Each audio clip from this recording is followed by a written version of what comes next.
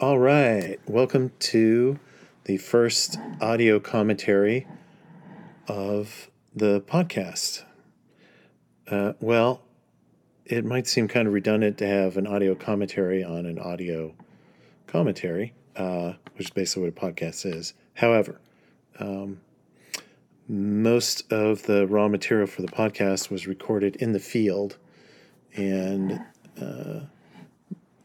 some of it can be edited, obviously, but some of it just needs some explanation. So this is where you can go to find out behind the scenes information, get explanations about some of the more complex things that are happening, learn some term definitions, get some tradecraft secrets, and just in general find out more details than I was able to put into the original DeliveRant.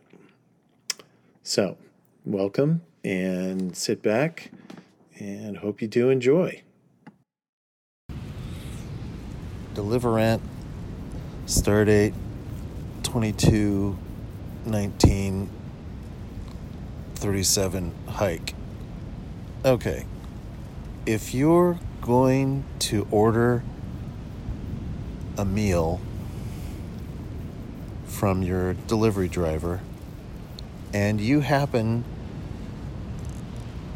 to be located in a place where I have to drive 3 miles past you, I am not making this up, make a U-turn at the end of a bridge and then drive 3 miles back, you better do exactly what this dude did, who I dropped off his Jack-in-the-Box order and shake my hand, apologize, and basically treat me like I was the best thing he'd seen since his food. Otherwise, that blue streak I was cursing all the way down that fucking bridge and back, the fucking bridge, will be directed at you instead of at the fup company that I still work for, because I am A, an idiot, and 2, insane. Capiche? Okay, so this was the first recording I did of the DeliveRants, what would become DeliveRants. And so imagine getting an order, okay? And first of all, Southern California streets are an incredible mess. Every possible permutation of screwed up road situations, it's there somewhere. You'll find it eventually, or it will find you. So this particular order, a gentleman was a security guard at some kind of beachfront hoity-toity place. I don't even know if it was a gated community or what, but it was something where he was in a guard shack. So imagine you get this order, you drive to the location where the GPS takes you, and you look, and there's a concrete barrier, right? So you can't turn, okay? The location's on the other side of the street. There's no place by the time you realize where you're at for you to get out, do a side road or anything, because you're right on the beachfront. So you're forced to go over this bridge. And it's not like a little teeny drawbridge. No, this bridge is like a causeway, miles long, into the next town. So I had to drive miles past this guy, make a U-turn where I could, and then come all the way back to give this guy his food. And he knew what the story was, because obviously this wasn't his first rodeo delivery. So he was very effusively thankful and grateful. I think he even gave me a tip, cash or something, which definitely helped, because by the time I got back, I was out of my mind cursing.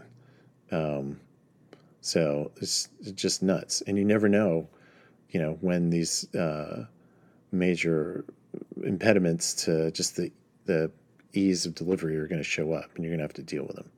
So I guess this was the straw that broke my DeliveRant back and started me I had to get it out of my head or I was just going to flip out. So I have this person to thank. And let me just add one more point to make it clear. So it may seem petty to complain and constantly whine about how much time it takes or how much extra driving distance is involved with an order. But time is money when you're doing this delivery. So every delay affects your bottom line and your costs. And it can also affect the metrics by which you're judged and can cost you your job. DeliveRants number, this is such bullshit. Okay, here's the scene. I've got 3 orders from 2 different companies. I make the call. I'm going to be faithful to the first one and get that person their order because I'm feeling benign, not malignant. Okay, plug in the coordinates. The GPS system I use a different one for each company to try to keep things from getting too insane, directs me to the address. Not really paying attention, no big. Head over, I'm booming along, have to get up on the freeway. Remember, this is Southern California, and I am just zipping because I'm like, oh, near the freeway, I can make this happen. Meanwhile, I know the time's piling up because I've done my usual hanky-panky, and I pull in right when I get a text from the guy, are you coming? And I'm so pleased with myself because I'm right at the address. And then I look at the address and I compare it to this person's address and I realize, holy shitski, I got sent to a completely different street in same street, completely different town. Right? How fucked is that? Capital F, period, exclamation point. So I clean it up, make the full apology, take total responsibility, throw myself under the bus, and head back to the right place, get it to the guy, grovel, tell him he should contact the company for a refund. I do everything but commit hara-kiri in front of him, and then I'm on to the next exciting delivery. Roger. All right, so let me just explain my strategy with delivering. So after about a year of just getting reamed by one certain company, I realized for job security's sake, because people get what's called deplatformed, meaning the company that you're doing deliveries for can just decide one day that they don't want you to work for them anymore, and you're done. They don't have to give you a reason. Getting back on the company can be an impossible task. So there's all sorts of arbitrary infractions they can come up with that they deem are grounds for them to dismiss you. And maybe I'll spend a session talking about those. But that and just other stuff that you'll see comes up made me realize, if I was going to keep doing this, I should probably apply and work with another delivery company. So that's what I did. And then I realized that I could probably juggle working for both of them at the same time and double my income, which is what I did. And, as you can imagine, delivery driving is, long moments of boredom punctuated by extreme terror kind of job. Well, now you're doing this twice, and you have to keep everything clear, and the anxiety level goes way up because, as happened in this particular segment, mistakes occur. So, there's only so many ideas you can come up with for street names, apparently. And with this one, I didn't realize that the order that I picked up was in a different town than the GPS indicated. And by the time I figured it out, I was already at the wrong address. The numbers weren't lining up, that sort of thing. So now I had to drive all the way back to the different town with the same street. And of course, I had to come up with a reason for why this happened. The customer was contacting me because they can do that. They're irate and da-da-da. But, fortunately, I smoothed it over. So when this strategy works, it's amazing because sometimes you can pick up for two different companies, two different sets of people at the same location, and the drop-off can be close enough that nobody's the wiser. However, and I haven't looked because I just don't care, I'm pretty sure the customer can track your movements because I had that happen sometimes. People would call me up and be like, "You're going the opposite direction." I'm like, "Oh, yeah, well, I have another order. I'm going to get to you," which, companies will give you multiple orders too, and they'll change stuff up. That's what, started to give me permission to kind of bend this to my will was how many times I got manipulated or plain just screwed over by these companies without any qualms on their end. And I realized, if I was going to take charge of this, then I needed to be fearless about who was going to be doing the reaming. So that's where this strategy was born. And it's not original to me. Other people did it. I may have even read about it and been inspired to do it. In any case, person, usually gets their order in a reasonable amount of time. Maybe not what they think is reasonable, but who cares? It's what I think is reasonable. So that's the usual hanky-panky, is taking multiple orders from different companies at once.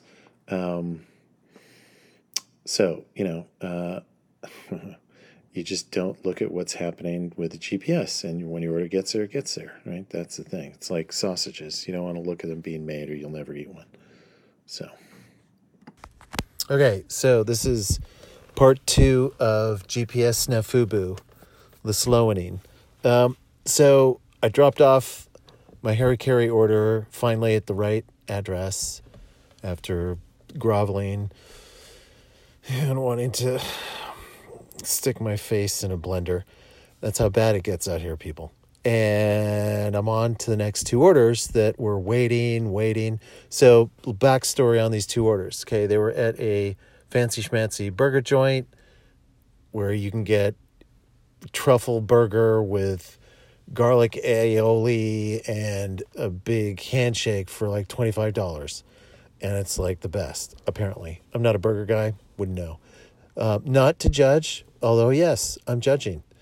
And while I'm waiting at the burger joint, I get a text from one of the customers. And this content of the text is so freaking rare. It's like I just saw the second coming. He or she, not sure at this point, says, "Dude, I know you've been waiting for my order a long time," which was accurate. Long time is anytime over immediately. It should be handed to me at the door. And he's like, "I'm going to give you $5 for your service." And I was like, fuck yeah, dude. At last, some recognition. I mean, it was like I just got an Oscar, okay? That's what I felt. I was like, wow. Because seriously, if I get tipped, I'm happy. Don't count on it. I get it. But this guy was going above and beyond. Like, he gets it. So I'm like, dude, I am going to crawl over glass for you. Right? So, of course, there's another order that I picked up at the same place, and I've already got a backlog order. That's the GPS SNAFUBU that I'm going to have to probably get to first before this rock star. But he's definitely in the Buddies for Life column. So, the first part went over, wrong place. So meanwhile, these guys are all backed up, including Mr. $5. And on the way to these 2 last orders from the fancy schmancy burger place, I have to make a judgment call. Who's getting the order first? Well, of course, it's the guy who's going to tip me the $5. So people, pay attention. You want your food? Cut us some cash. We will treat you preferentially. That's just how it works. Make my palm happy. I'll make your stomach happy. Good deal all the way around. Capiche? Yeah, it's good. Okay, so this last part gets a little confusing because at the beginning I say that I've already dropped off what I'm calling the Harry Carey order. And then a little later in the story, I end up saying that I still have the Harry Carey order after I've picked up 2 orders from the burger joint. Honestly, I don't remember. It's quite possible that I had all these orders waiting for me, and then before I dropped off the Harry Carey order, I did go back to the burger joint. I wouldn't be surprised if that's what I did.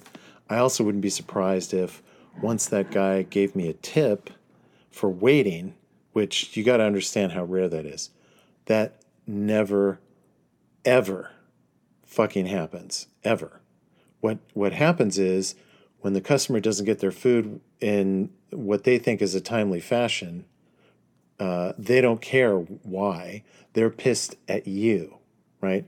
It can have absolutely nothing to do with you whatsoever, and often doesn't, although in my case you can see where it would because I'm doing all these multiple orders. But the restaurant is often what the holdup is. It can be a traffic issue.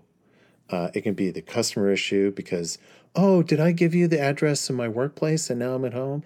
Oopsie, that kind of thing. So, so would I?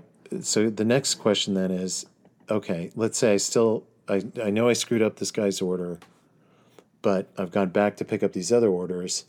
I get that tip for waiting, and mind you, they also gave me a tip just for the delivery, so it's like a double tip. And yeah, it's only $5, but with a lot of things, it's the thought that counts.